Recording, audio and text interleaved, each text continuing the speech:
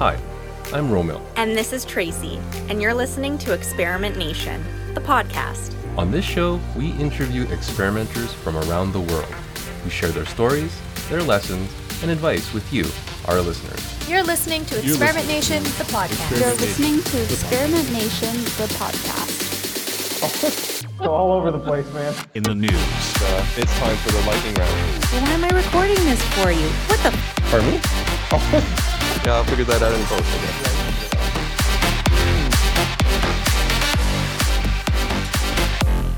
guess. Okay. Hello, Experiment Nation. Today we have a very special guest on our podcast. Our guest is a self-described e-commerce geek with over 1,500 A/B tests under their belt. They're the founder of Dexter Agency, a conversion optimization agency, and the author of Kill Your Conversion Killers, one of my personal favorite CRO books. No, really, my wall is actually covered in notes taken from their book because it was that instrumental to my CRO education. Today, they'll be sharing their wealth of knowledge on building a CRO agency for our listeners who may have caught the entrepreneurial bug and want to build a CRO practice of their own. So without further ado, please welcome our guest, Joris Bryan. Hey, Tracy. How are you? Hi, Joris. I am great. How are you? Yeah, great to hear that your wall is plastered with the notes from my book. I should send you a picture, then you can hang a picture of me next to them. No, just kidding. That'd be hilarious. I have no idea how I would explain that to my partner, but that's okay. How are you these days? Yeah, pretty good, pretty busy, but that's good, isn't it? Sure is. Now, I know quite a bit about you already, just having read your book and familiarizing myself with your work. But could you tell our listeners a bit about yourself and what brought you to where you are today? Yeah, sure. So it's been kind of a long journey. I'm originally from Belgium. I lived there for a long time as well, and I moved around as well in Malta, Portugal. I'm in Spain right now. But on a professional level, I started my career about 20 years ago in classical advertising and worked in a bunch of advertising agencies. But I kind of got fed up with the typical discussions that you have in agencies, advertising agencies, like make this red, make this blue, put this on the right, put this on the left, all that kind of crap, and it doesn't lead anywhere, and endless discussions. And so I kind of got bored of it. I started a business, and that failed, and then I discovered digital marketing. And what I loved about digital marketing was that it's so data driven. And I started, like many people who discover digital marketing, I started with SEO and PPC, that kind of stuff. And then one day I went to a conference where I saw Pep Laya speak, and conversion optimization for me was like, I immediately fell in love with it because it combined the data-driven aspect I liked from digital marketing, but also all the psychology, copywriting, design stuff that I knew from my classic advertising background. So all of those things kind of came together and it clicked, and all those endless discussions I used to have in agencies are solved now by saying, like, hey, let's test this. For me, it all came together at that moment, and I started studying and reading books and really trying to learn everything there was about conversion optimization. And at some point I was ready to put this into practice, but the agency I was working in, they didn't have any clients for CRO at the time. And so I ventured out on my own, started as a freelancer, and that grew into an agency, and the rest is history, I'd say. I love it. Yeah, I think that's a pretty relatable experience. It sounds like a lot of optimizers just kind of, they try a lot of different things and then they just fall into CRO and just love it and never go back. So that's really great to hear. Before we dive in, I'd love for our listeners to get a sense of your optimization philosophy. When I read your book, it was pretty new to me as a whole. So beyond the technical stuff, there were a few things that really stuck out to me as I read your book. The first being how to spot the fake optimizers from the real deals. Can you share with some of our beginner level listeners how you spot a real optimizer and kind of the signs that tell you someone is maybe not like the real deal in the space? Yeah. I mean, the problem with CRO is it's still a pretty new field, and a lot of people don't really understand it. So as a company, if you have to hire a CRO, it's very hard to assess whether it's a real a CRO, or if it's just a wannabe who just makes a couple of statements. And I think one of the most important things to understand when you talk to someone is what is their process? How are they going to do this? Are they just going to be mentioning things that you have to change and that's it? Or are they going to follow a rigorous process with a lot of research and then formulating hypotheses and then testing that? I think that's the main question that you need to ask if you want to understand if it's really an expert or a newbie or a fake CRO. Is really what's the process that you're going to follow. And whenever someone also makes like a nuanced statements and says like, yeah, you should always do this or you should always do that, that's also a red flag to me. Usually real CROs are pretty nuanced and will always be careful with making absolute statements because they know that what works on one side may not work on another side. So I think those are two really good ways to discern the real CROs from the fake ones, is really understand what their process is. And second one is, are they very nuanced and careful about making absolute statements? For sure. And that kind of actually brings me to another thing that I wanted to get your stance on, which is best practices. It is such a bad word Yeah. to me now after reading your book, so I'd love for you to kind of talk about that a bit. Sure, and it's a constant battle because a lot of clients come to me and they say like, hey, yeah, what's the best practice on this? And I kind of cringe when I hear the word best practice because it's so it has so many expectations attached to it. So people think if I do this, this is the best thing I can do because it's called a best practice after all. So I try to say like, hey, this is not a best practice. It's a common practice or a prototypical principle, which kind of takes that expectation away that it's always the best solution to a certain situation. Because we've seen many instances where we A/B tested a so-called best practice, and it actually hurt the conversion. So best practices are good if you have nothing else to go off. If you're just starting out and you're building a new business from scratch and you're building a site from scratch, sure. I mean, use best practices. You have to start somewhere. But if you try to optimize something, don't take something for granted and say like, hey, this is a best practice. It's definitely going to work. So call it common practice. That is what has less expectations attached to it. I think that's a better word, or prototypical principle.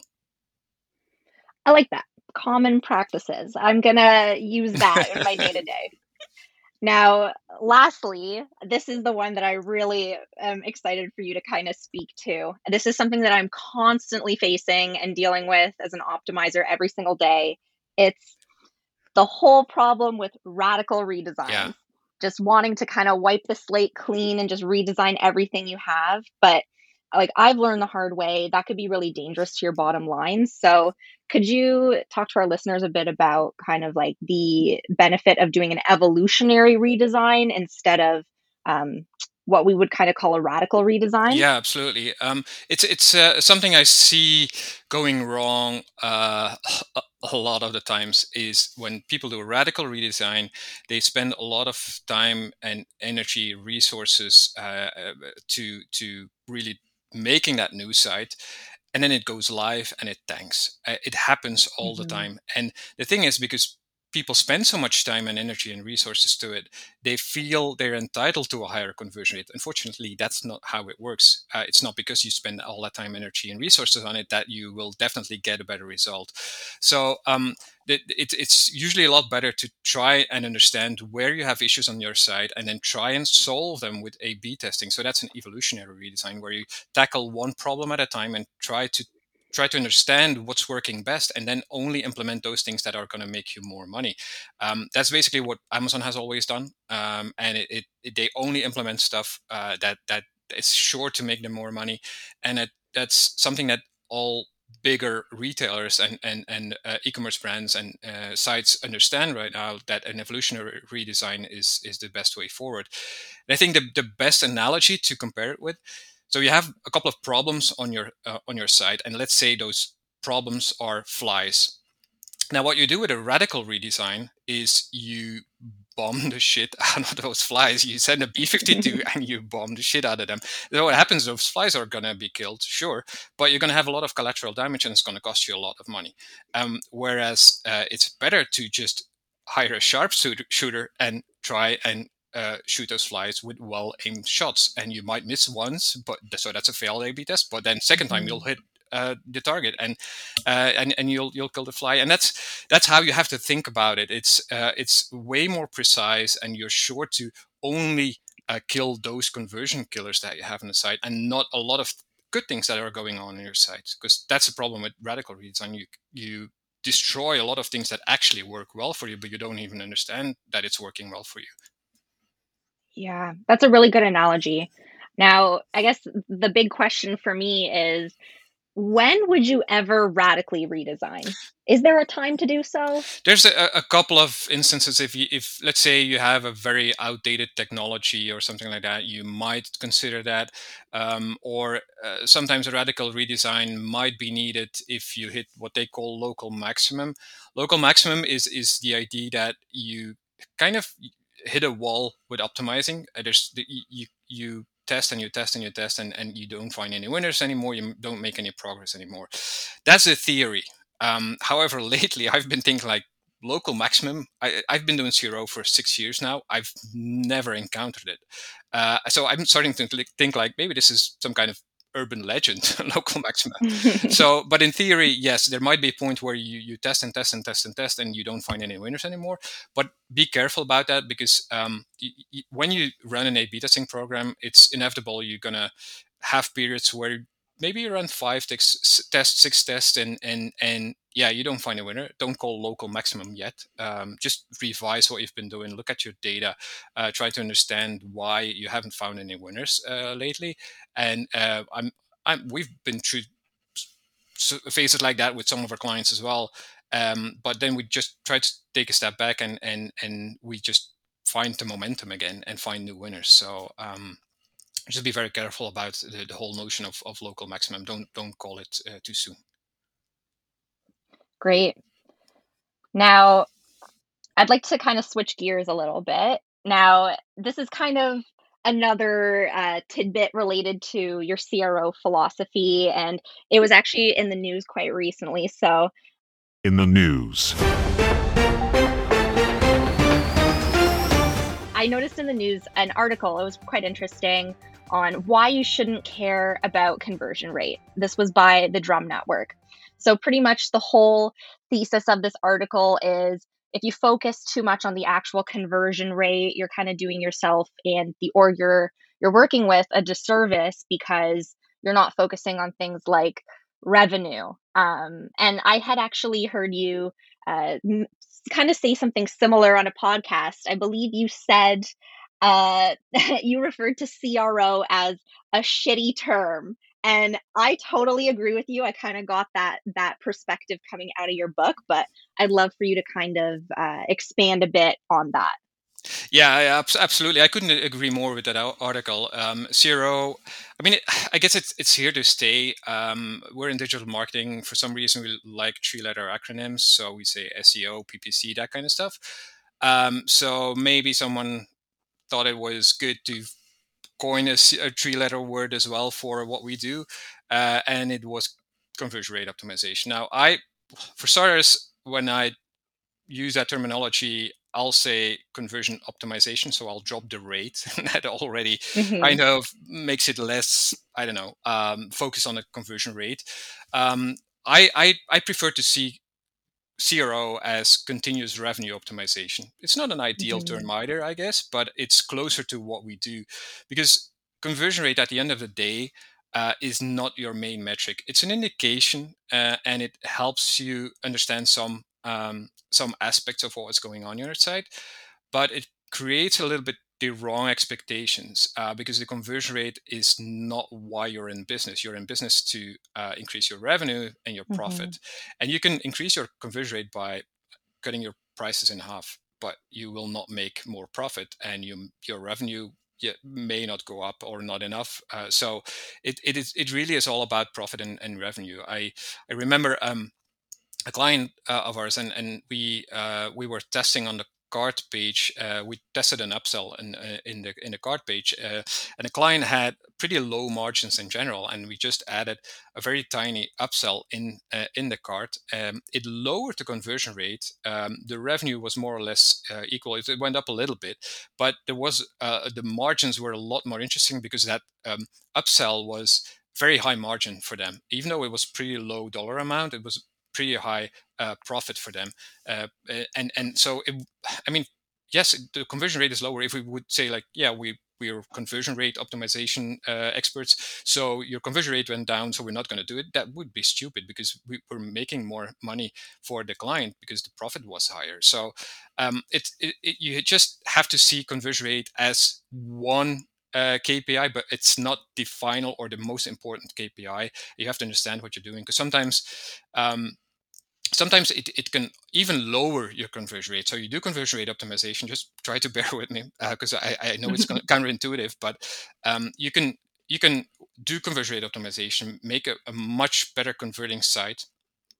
And what happens is that maybe you were running some campaigns that were not profitable before. You had to shut them down, but your site is now converting a lot better, and you can open those up again. Yet they may be converting lower than their average traffic, but still profitable. And as long as it's profitable and it's making you more money, it makes sense to keep running those campaigns. And yes, your conversion rate because of those campaigns may go down a little bit again. So it really doesn't matter. At the end of the day, it's all about your revenue. So there's many ways to look at this, but just don't get too focused on the conversion rate. At the end of the day, you're running a business, and all that matters is revenue and profit. That's a really interesting take. I mean, that makes total sense from a revenue perspective, but I guess the further up the funnel you get, is conversion rate the only metric you should be looking at?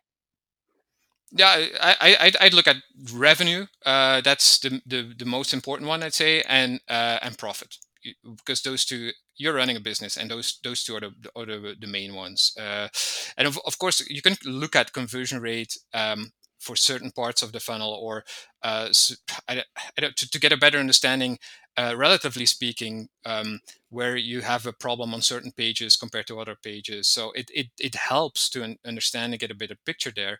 But don't get too hung up on that. Great. All right. Now, I would like to shift gears yet again. So I'm sure we have some listeners out there who are like, I really like CRO or conversion optimization, continuous revenue optimization, whatever we want to call it, but they're maybe not necessarily looking for the 9 to 5 experience, or they want to move away from it. And I know that you had been in that position yourself. You built your own practice. How did you know that starting an agency was the right move for you? Yeah, for me, it was basically I got to a crossroads where either I had to start saying no to new clients coming in, or I had to build an agency. So I was freelancing and I had too much work. So I had to make a choice and either go for an agency or say no to clients. And that's my personality. I have a hard time saying no. So I built an agency, basically. It was as simple as that, the decision. Yeah. Great. So it seemed pretty clear cut to you. Yeah, absolutely. Although when I started out, it was never the intention to build an agency. I was like, yeah, I'm fine freelancing. I love this this field, and let's just do this, and we'll see where it leads us. So I didn't have the intention to build an agency, but just happened. I love it. So, okay, you've decided that you want to build a CRO agency. Now what? Where do you start? What do you do? What's first? Yeah. So I think first thing is pick a niche. I strongly believe in picking a niche, niche or some expertise within conversion optimization. We're focused on e-commerce. Is that a niche? I don't know, but it's a specialty within conversion optimization. Because like optimizing for e-commerce is totally different than for lead generation or for SaaS, for instance.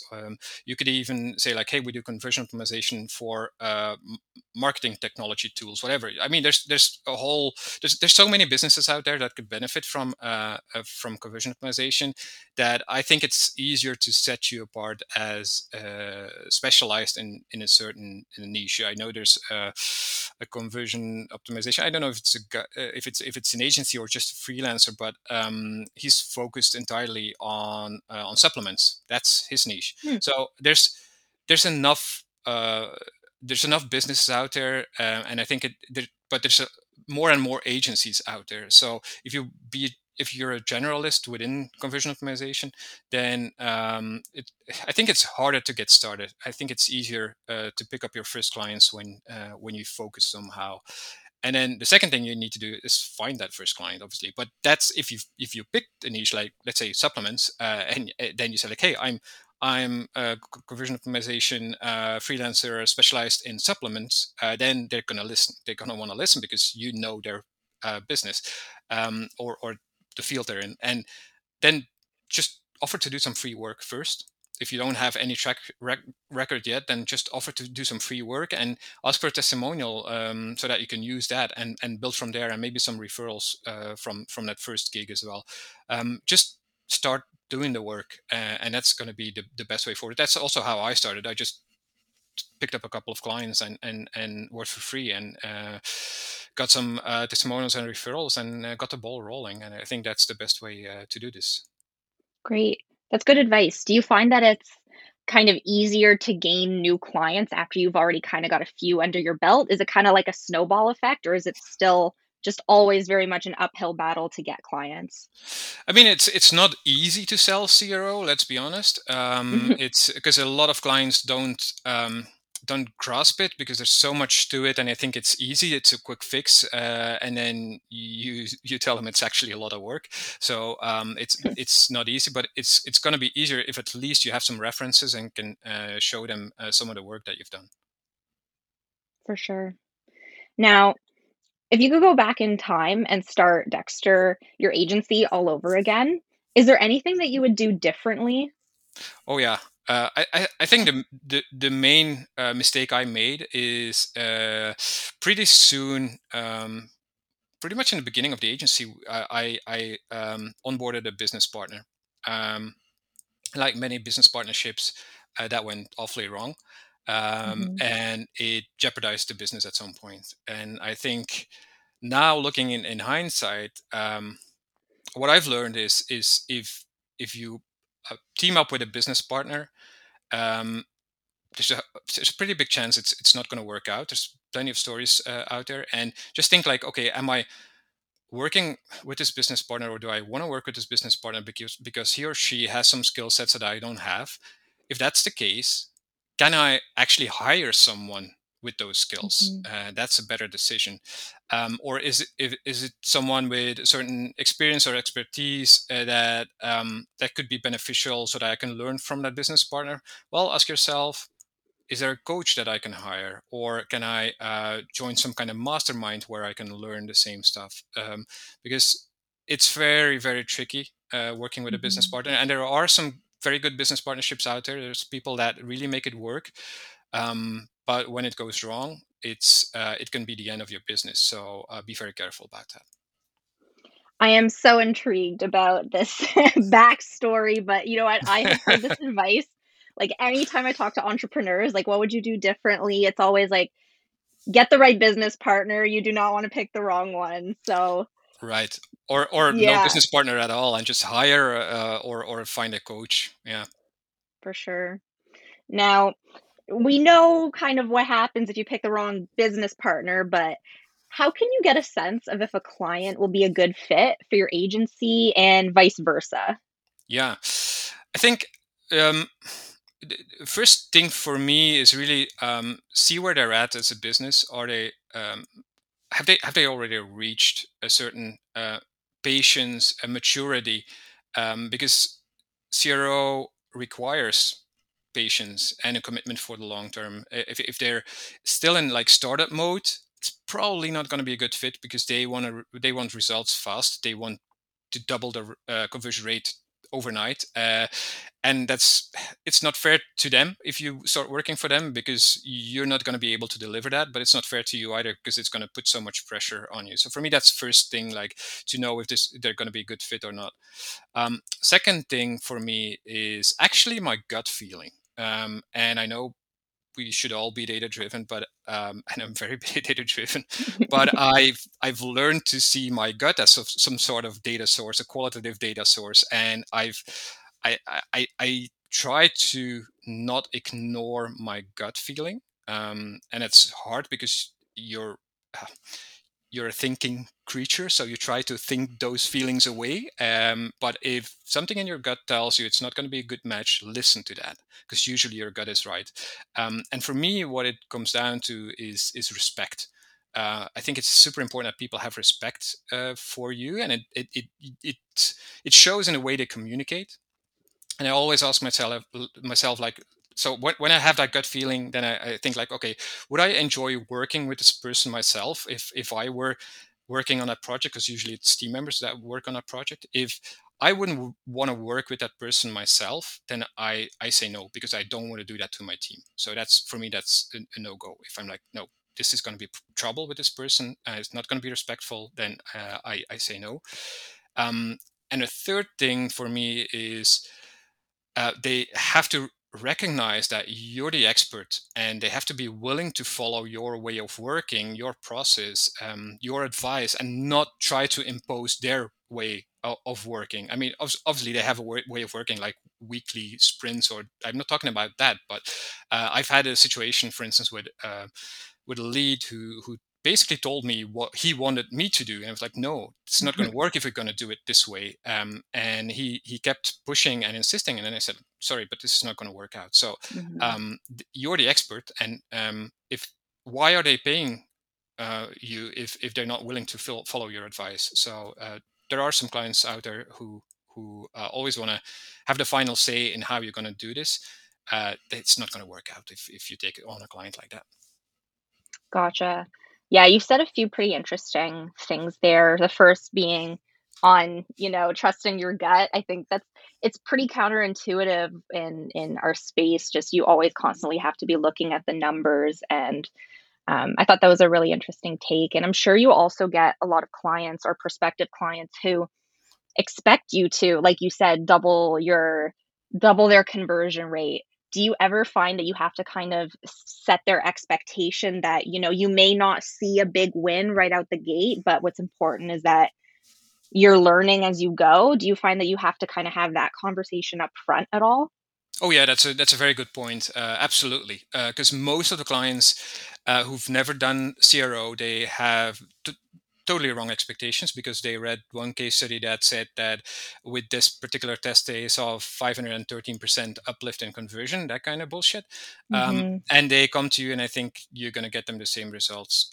Let's be honest, it's very, very unlikely that's going to happen. So I try to set those expectations right from the beginning, and it all starts with asking for their expectations, really trying to understand what they're trying to accomplish. And if they say, yeah, I want to triple my conversion rate in the next 3 months, then I'm going to downplay that a lot. I'm going to just say that like it's not going to happen. And it's better to say no to a client who insists on that kind of results than taking them on. And you'll not be able to deliver on that unless they have a really crappy site. But you're not going to be able to deliver. They're going to be mad at the end of the day and disappointed, and it's going to be bad for them. It's going to be bad for your reputation as well, and it's better not to take them on if they have the wrong expectations. Great. Now, I guess the big question is, and I feel like you may have answered this already, have you ever had to turn down a client? Yeah, a couple of times. Yeah. So there was one client that tried to impose his way of working on. He told me basically how I should do CRO. So I was like, no, it's not going to work. I turned down clients that were too impatient, that I knew that this is not going to work out. And also I've turned down a couple of clients that were actually better off investing in something else before they started investing in conversion optimization. And a couple of times even where they were really enthusiastic and saying like, hey, yeah, we really want to do this. And I just had to tell them like, look, I would be doing you a disservice if I onboarded you. You're better off investing first in this or that, or just pointing them in the right direction first, and not taking their business because I could, but I just don't want to do that.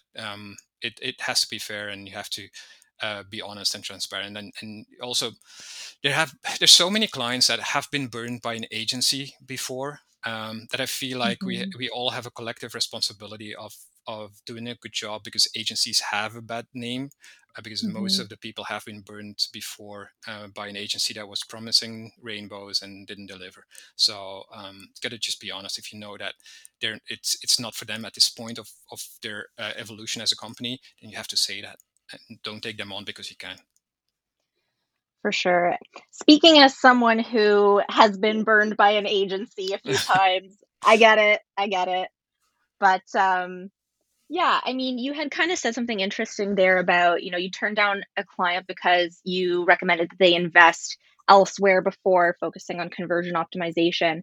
Would that be kind of like investing in getting traffic to the site? Like what would you kind of define as an investment that's Yeah. appropriate before pursuing CRO?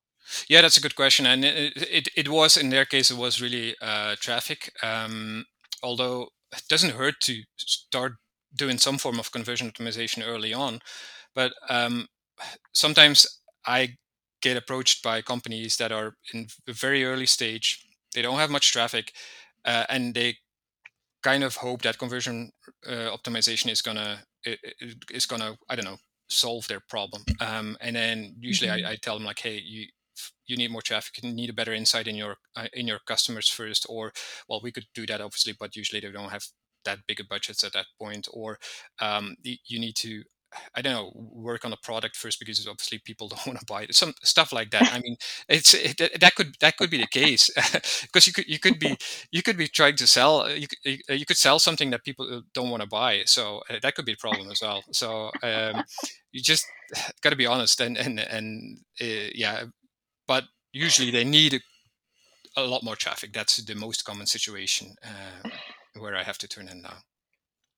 I'm just laughing because that's got to be such a hard conversation to have. Like, I'm sorry, client, your website, I can't work with it. Kind of your product, can't work with it.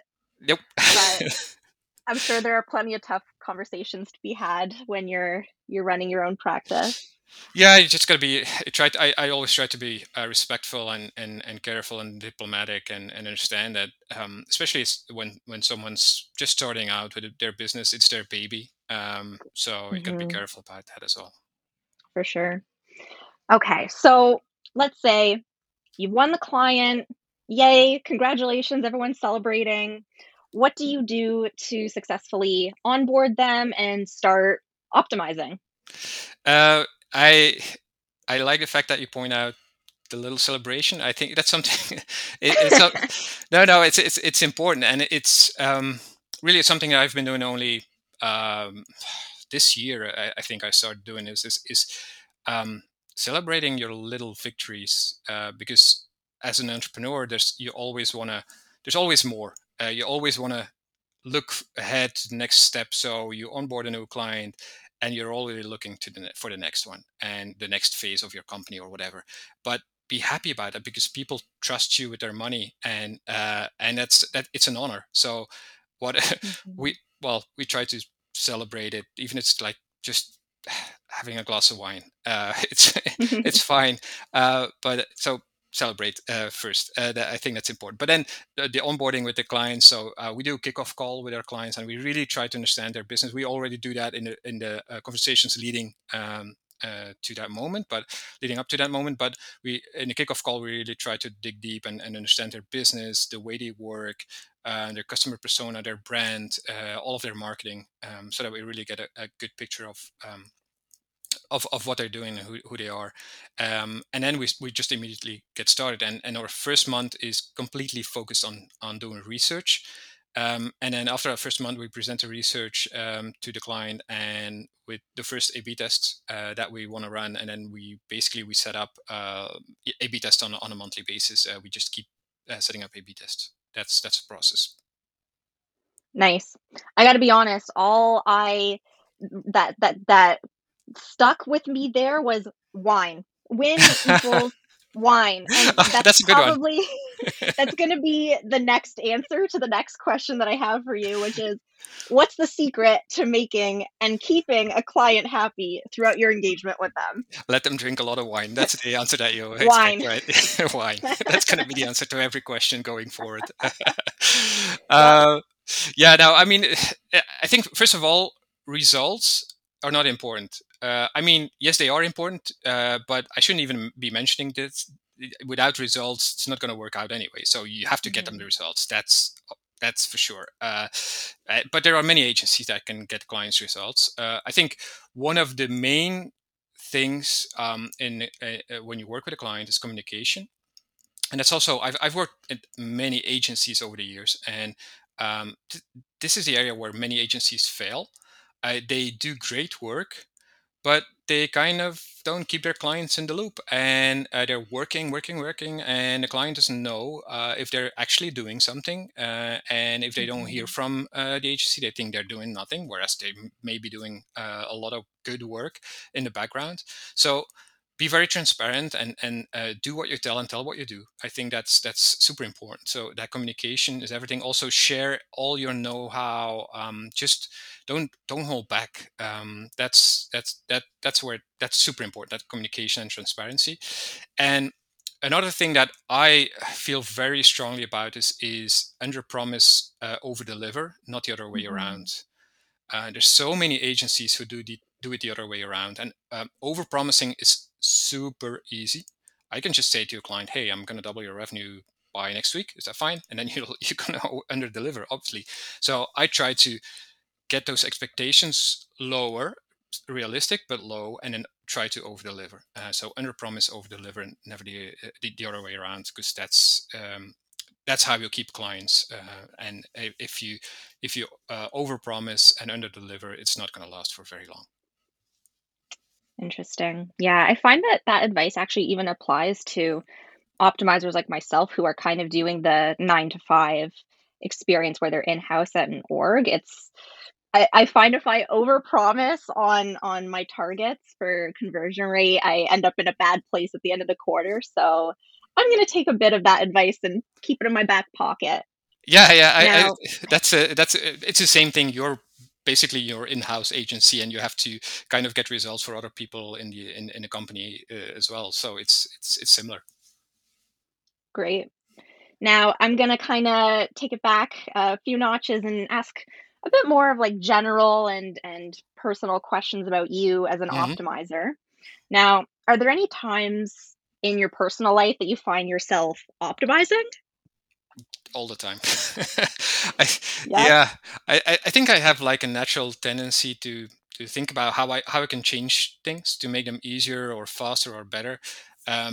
And so as soon as something frustrates me, I just think like, how can I change this to make it more efficient or better, but also like around me. It's not just me and stuff that I do, but I look at stuff around me in real life, and I think like, oh, that's bad UX, like traffic signs, for instance. I sometimes I catch myself thinking about UX in a real life situation. I'm like, oh, that's bad UX, but it's actually traffic signs, for instance. So that's one thing. But there's a whole lot of small things that kind of start to irritate me sometimes. I'm like, how is this possible? Like, I live in Spain, so in Spain we have a culture here of we go out for drinks on terraces, and so we sit outside, and then it's time to pay the bill. You call the waiter and you say like, hey, can I pay the bill? And he goes inside.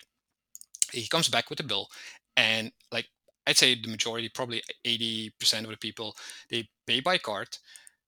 So the waiter brings the bill. You kind of have to say like, oh, but I want to pay with card, and then he has to go back inside to go and get the card machine, and goes back outside again, and then you can pay by card. Why didn't he bring that the first time around? Now he has to go back and forth twice, and he does that probably 100 times a day, 5 times a week, so that's a couple of thousand times a month, and he never thinks of, oh, maybe there's a better way to do this. That's just beyond me and blows my mind. I'm like, how is that ever possible? And it's not just one waiter, it's everywhere. And yeah, I mean, that kind of stuff, I'm like, this can be optimized, and why don't they see it? Why don't they think like that? So that's yeah, that's an I example. love it. I love it. I find the easiest thing to optimize is electricity and hydro bill, just all of your bills. Uh-huh. I don't know. I'm constantly like, does that light need to be on? No, I don't want to pay that dollar at the end of the month. Right. That's what Yeah. yeah, Yeah, those are small changes, but yeah, absolutely make it better. Yeah. for sure. All right, now we're gonna slide right into the lightning round. Hmm. So I'm gonna ask you three bite-sized questions. Feel free to keep it as short or as long as you want, but we'll just kind of dive right in. All right. The big controversial question: Bayesian or frequentist? Bayesian. Bayesian. What Absolutely. is what is your number one CRO pet peeve? Forms. Forms. And describe Yoris in 5 words or less. Empathy. Cycling nerd. Vegan. Nice. And I'd say recovering perfectionist. I can relate to that last one a lot, except I am not recovering. I'm still very much in there. I think it never really ends, but for me, what made the difference was really thinking of, is it relevant perfectionism? Like in my work, like when we're working on the site, you have to be perfectionist, or is it Mhm. irrelevant perfectionism where I'm spending, I don't know, 15 minutes thinking, is this the best font for this Word document? Th- that kind of stuff. So making that distinction, for me, that clicked. And so I'm still perfectionist in some ways, but in others, I can let it go. Nice. That is actually a glimmer of hope for me to hear that, there are still people that I aspire to, follow in the footsteps of who are also perfectionists like myself. It's such a dirty word sometimes. I don't know. But I'm it's trying a to good thing shed as that well. skin. It's a good thing as well, Yeah. because I think as an optimizer, you kind of have to be a perfectionist, because it's the devil is in the detail, and yeah, you have to see those details and try to optimize them. I don't think you could be a really good optimizer if you're not a perfectionist, but you have to know when to stop. So that's the hardest part as a perfectionist. Is there anything that you'd like to share with our listeners that you have going on right now? Any links that you want to impart with our listeners? Yeah, so I can't reveal much yet, but there's something pretty big coming for me at least. I'm working on a Ooh, D2C e-commerce brand myself, to kind of step in the shoes of my clients and understand their entrepreneurial journey better. And yeah, the idea is also that it'll help us as an agency to really step in the shoes of our clients and understand what it takes to run an e-commerce business from the inside out. So it's not a major focus, but it's a side project that we're setting up and probably gonna launch in a couple of weeks from now. So that's a yeah, big news for me, but I can not reveal much yet. very exciting. I'm looking forward to inviting you back to speak with us again once that's live and into the world. Yeah, happy to do so. And all right, so I think this wraps up our little interview. So thank you, Joris. This about wraps up our interview. Was so great having you on the show. Obviously, I'm a bit of a fan of your work, and your own philosophy has really helped shape mine as a relatively new optimizer. So thank you so much for coming in, and really happy to have had you here. Thank you for having me.